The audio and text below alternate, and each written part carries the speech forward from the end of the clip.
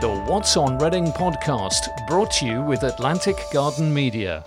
Hello and welcome to the March edition of the What's on Reading podcast. And we are recording today, not as with the previous couple of times backstage at the Hexagon. We are today out on location in the legendary Purple Turtle to talk to the Purple Turtle and also to Reading Film Theatre and also to Basildon Park. Now, I know what you're thinking. What on earth could connect those three Reading organisations? And I'll tell you, all three of them are celebrating massive birthdays this year. The Purple Turtle is 30, the RFT is 50, and Basildon Park is part of the National Trust, and they're celebrating 125 years this year. So I think, first and foremost, a big happy birthday to all three of you. And I'm going to introduce my guests. From the Purple Turtle, we have Stuart. Hello, good afternoon. From Reading Film Theatre, we have Juliet. Hello. And from Basildon Park, we have Jen. Hi, thanks for having me. It's quite all right, thank you for coming. Big birthdays, big celebrations, lots of history, especially for the National Trust. I'm guessing Basildon Park is actually older than 125 years itself. There'll be no shortage of stories, I'm sure, today. So we're going to go around the table and speak to each of our guests in turn. Before we do that, I just want to point out that we're recording this on the stage, so there will inevitably be some background noise from the punters who are coming in. Stuart, thank you, for having us here at the Purple Turtle. Can you tell us a little bit about the place and your place within it? The story goes back to 1990 with two guys, Danny and Greg, the two owners of the wonderful Purple Turtle. I joined them 22 years ago. So I do know a fair bit about the history and been involved in a few changes over the years, and it's been a wonderful journey getting from where we were to a small venue the other side of town, which has now got the Oracle built on top of it, to where we are with a great venue which has had a major refit 5 years ago and looking at further expansion plans in the future again. Stuart, we're on the stage, as so many local bands especially, and not so local acts have been. And I dare say there's been a fair few bigger names that have graced this stage over the, maybe not this exact stage, because I know that was put in the refit 5 years ago, but who have graced the Purple Turtle stage of some kind. Well, I mean, I'll give you an indication of one or two of the acts that have performed. Some of the more modern ones that some of our younger listeners may understand. The Amazons, which have done brilliantly in the last 5 years. Sundara Karma, another young band which launched their career here in the Purple Turtle. But slightly more older ones, which are more my age group, might get better. We had Glenn Matlock in here last Sunday night from the Sex Pistols. You don't brilliant really night. Get much bigger than the Sex Pistols when it comes to British music. Do you? I mean, obviously, you do get better because there's the Beatles and the Rolling Stones. But then I think Sex Pistols are probably the next most influential after that. Earl Slick, who was the lead guitarist with David Bowie for 3 of his albums, and there's quite a few ladies down here for that show. Mungo Jerry here last year, Don Letts, Gino Washington, I mean the list goes on. Even for the younger guys downstairs with the more club map, Fabian Grooverider, the godfathers of drum and bass. I mean, we do a lot here, crossing all genre from 18 to 80. It's really good fun. It really is everything. You've got your annual blues festival that I know about. That's brilliant. I've been to that for many, many years. Can I just add on that one this year, a little bit of self-promotion, Dr. Feelgood, headlining this year, so I think that's one for the masses. That's great, thank you. We'll move on to Juliet from Reading Film Theatre. Reading Film Theatre is Reading's only independent cinema. It's not actually a theatre, it's a film theatre, which is a cinema. We're based at Reading University, but we're open to everybody from university and town and surrounding towns. We show the best in independent and foreign language films. We show films twice a week during the university term time, and what makes us unique is that we are run almost entirely by a team of very committed volunteers. We have about 50 volunteers at any one time. We rely on our volunteers for choosing films, for doing box office duties on the night.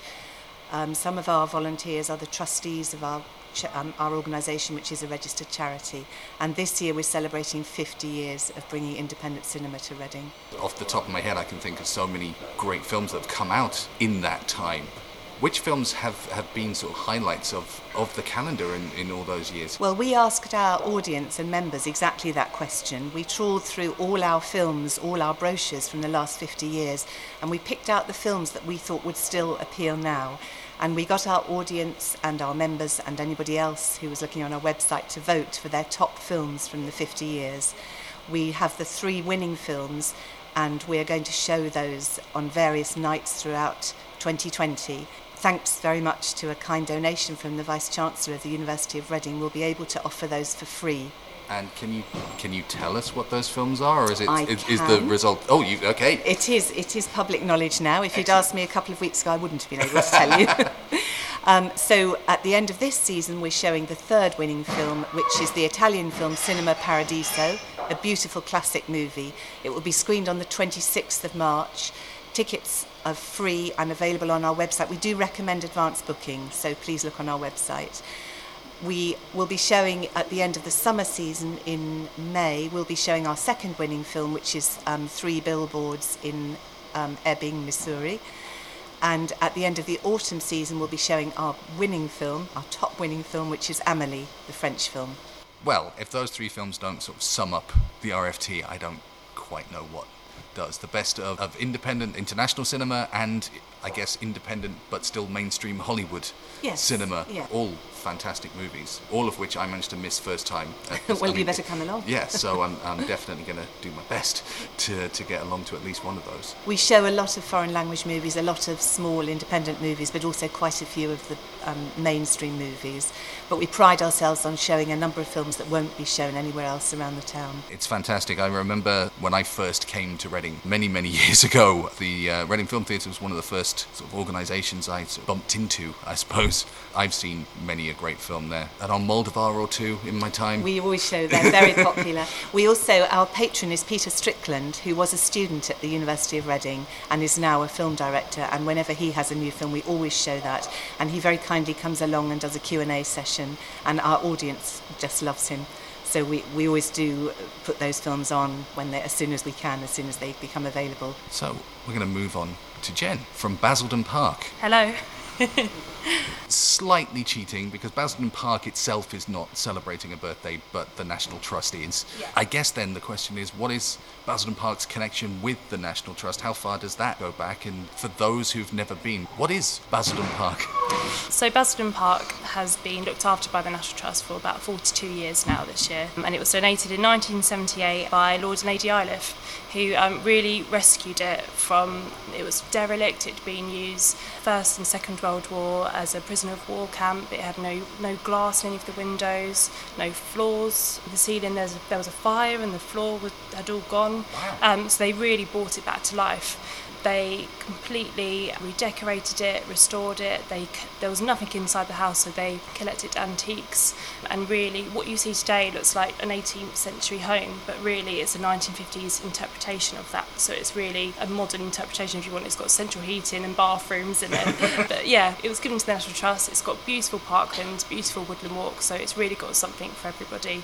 And it was also a filming location for Downton Abbey as well, so we get a lot of people come in to see us because they love the show.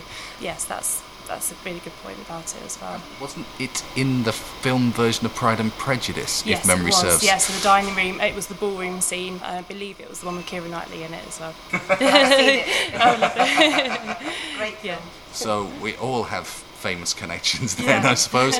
Big names have appeared on all stages, I guess. That's another thing we all have in common. My next question, and I'm going to sort of cast this open to everyone, is what are the sort of the highlights of your histories? Liam Gallagher, I think, is a bit of a name in the UK. I think we've all come across him one way or the other. We had a very expensive Spanish brandy in the house. It cost about £185 a bottle. Well, Liam came down here one night and polished off the whole bottle. Ended up finishing off this night actually speaking with Danny, the owner, in his office. So that was quite fun. I suppose the second would be Mr. Majinski, also rather famous in the town. After copious amounts of red wine, which I don't mind saying, stood on our table in here on the first year that Reading got promotion to the Premier League with the team and the manager. That was absolute bedlam and really good fun night out. Sir John standing on a table filled with red wine. I can actually picture it. Sir John, if you're listening, thank you. For the memories. Thank you for the memories, exactly, yes. And it's still available on YouTube now. I'm going to have to look that up after we finish recording. Who wants to go next? Lord and Lady Iliff had, they loved hosting parties. They had a very glamorous friends such as Princess Grace of Monaco, and one of their friends was the artist Sir Graham Sutherland, who created the tapestries in the Coventry Cathedral, you know, the modern one. Oh, yes. If you go into the mansion now, the room on the right-hand side is the original kind of paintings the tapestries were made from. So that's a really interesting thing to look at if you do come and visit us. Graham used to come to the parties that they would host there as well. So he saw the pictures and thought, I'm going to make a tapestry out of that. Oh, they are his paintings, but they are in the house, yeah. Oh, that's even better. Yeah. Yeah. Juliet. We have a number of events where we tie up with local organisations or with film directors. For example, the Reading Refugee Support Group. We always show a film with them to commemorate Refugee Week. We'll be doing the same this summer. We'll be showing a film with them, and that will be followed by a Q&A panel discussion. But it's worth mentioning also that our president, Sir Kenneth Branagh, did a personal video message for our audience when we screened his film Murder on the Orient Express. Oh, wow. That was very memorable. Does he ever pop down? Or is he a bit too busy these days? Unfortunately, he hasn't made an appearance that I can remember in my years as chair, but he is a local Reading resident, or was a local Reading resident, yes. So one is always hopeful. Yes. So, obviously, you've all been going for many, many years now, and I guess the question that comes from that is how do you keep going for as long as you all have? What are the sort of the hurdles that come with continuing to do what you do for so long? It is more difficult out there now in the world that I'm involved with in regards to alcohol sales. It's much more complicated. We fully understand as a retailer of alcohol the responsibilities we have within the community now, but it doesn't stop us trying to push forward to encouraging people to come out to enjoy themselves. And we have actually taken on board the fact that it's not all just about getting people out to drink for the authorities to clean up afterwards. We're trying to give people reasons to come out where it's a good night's entertainment. It's not just for a bunch of 18, 19-year-olds to come out and shall we say, make life more complicated for others in the streets. We look at putting on entertainment that will bring people in their 40s, 50s, 60s, even their 70s actually out to enjoy themselves. Like on the Sunday just gone, a Glenn Matlock show in the Purple Turtle. I was here myself celebrating my own birthday. I was the youngest person here. And I'll let you know, I'm in my 50s now, so I mean, it says an awful lot about what we're trying to achieve as a venue. Really speaking, it is like being out ahead of the curve, knowing what you're doing, having a plan, and not just expecting because we're open people are going to turn up, because that will not happen. We have been struggling, it's true to say, and we were worried at one stage that our 50th year would also be our last year. Audience numbers are dropping nationally, and we reflect the national trend. Independent cinema in particular, our overheads are high, and our income is from ticket sales. So a lower audience means lower income. We would love to be able to serve the alcohol that you serve in the Purple Turtle, but unfortunately we're not. Most cinemas now make their money also from refreshments and alcohol sales.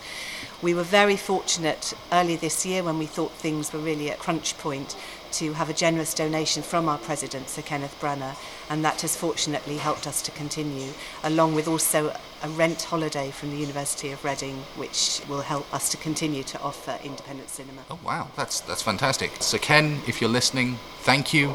Thank you from RFT. Yes, Reading University, if you're listening, thank you as well. Thank you from RFT as well. Well, if you get some information out to me, we will advertise you here on the screens and inside, outside, and do everything we can to help keep you going for another 50 years. Thank you, thank you. And Jen, I guess, I mean, that it's probably a slightly different story with the National Trust, but I guess the upkeep of a stately home is never going to be quick run of dust around it, is it? Yes, I think every week the National Trust spends about £3 million on conservation.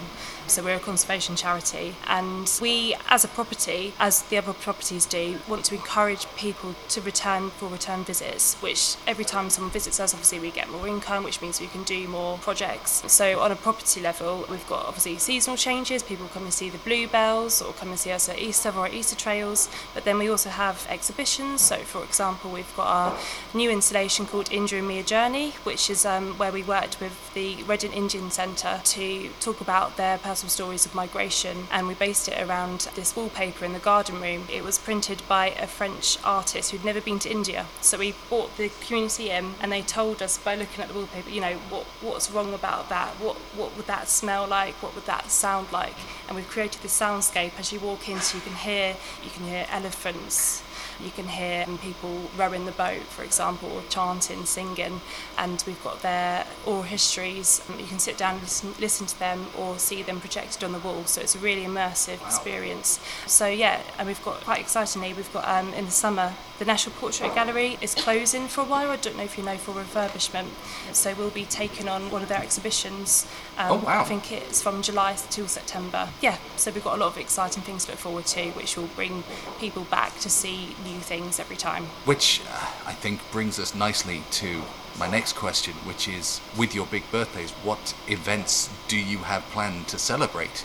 What the National Trust is really asking their supporters to do is like fundraise for these projects that we're doing. So we've got people pledging to run 125 miles over the year, or maybe have a bake sale and make £125 to donate to a project at your favourite local property, for example. And then on a property level as well, we're doing a midsummer picnic on the summer solstice. Obviously it's a time where visitors don't usually see the property, but the sunset on the house is just stunning, so we're hoping to invite visitors to go in front of the lawn and just relax and just witness, the beautiful light. Wow. So yeah, that's what we're planning. So yeah, we'll head to our website for more details when we do arrange it. Absolutely. And RFT, obviously we've heard about the three big birthday films, but is there anything else? There certainly is. We're working on, with Reading Museum, we'll be having a big exhibition later this year of the history of RFT. We have some original artefacts, we have original programmes of films. One of our volunteers, who was a film student at Reading, is making a short film about the history of RFT, and that will be shown at the exhibition. So we're very excited about that. We had earlier in the year a competition for somebody to design a special logo which would incorporate our 50 years. Anybody looking on our website or on our brochures will see the result of the competition. Wonderful. Absolutely wonderful. Stuart? The way we looked at it was we were going to do one event for each one of the years. So we're in 30 events throughout 2020 to reflect different aspects of things that we've done over the years. Some of the stuff we've got coming up is quite interesting. Like March, for example, we're doing Femme Month. So everything in the arts for the females in Reading. It's a really big month for us. We've got some really great shows lined up. So that's quite exciting. Later on in the year, we're doing a reforming of some old bands which haven't played together for quite a year or two. Now, that could be interesting how it's going to be, but we're all quite excited about it. One of the ones we've reformed coming back later in the year is Electric Groove Temple, which had a massive following going back 20-odd years ago. So that's really quite good fun, and they're doing that for us as part of our 30-year celebration. Oh, wow. We have one or two other bands been reforming, which I'm not going to mention who they are yet, which also could make quite a good noise in the town, but that's really been part of the idea. Table football competitions, something that we've always had in the Purple Turtles, a foosball table. We're just going to explore things we've got, get people excited in what we have done, and some exciting things in the future. We have gone backwards to go forwards by producing a newspaper, but that's a good thing or a bad thing, we're not sure yet. We're trying to move people away from the internet, make them read something tangible. It's an exciting year with some really, really cool events coming on. Read the paper or go online. That does sound exciting. 30 events for 30 years, and I hope you've not made a Rod Fury that at the start of the year, and by the end you're just like, we've got 29, what else can we do? 3 films for 50 years is much more manageable at least. And raising £125 selling cakes is also probably a bit more manageable, but they all sound equally exciting in their own ways, and you're all 3 fantastic Reading institutions, and the town is very much better off to have you all here and to have had you around for so long, which feels like a sensible way to wrap things up. But before we go, I have one last thing.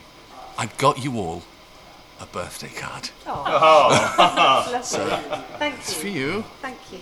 That's for you, and that is for you. And we'll get some photos of you opening them. I'd like to thank all 3 of my guests for their time today. Thank you to Stuart. Thank you very much. Thank you to Juliet. Thank you for inviting us. And thank you to Jen. Thank you. And don't forget, you can find out all about all these fantastic organisations and many, many more on the What's on Reading website, whatsonreading.com. And we will be back for another podcast next month. The What's on Reading podcast was produced by Atlantic Garden Media.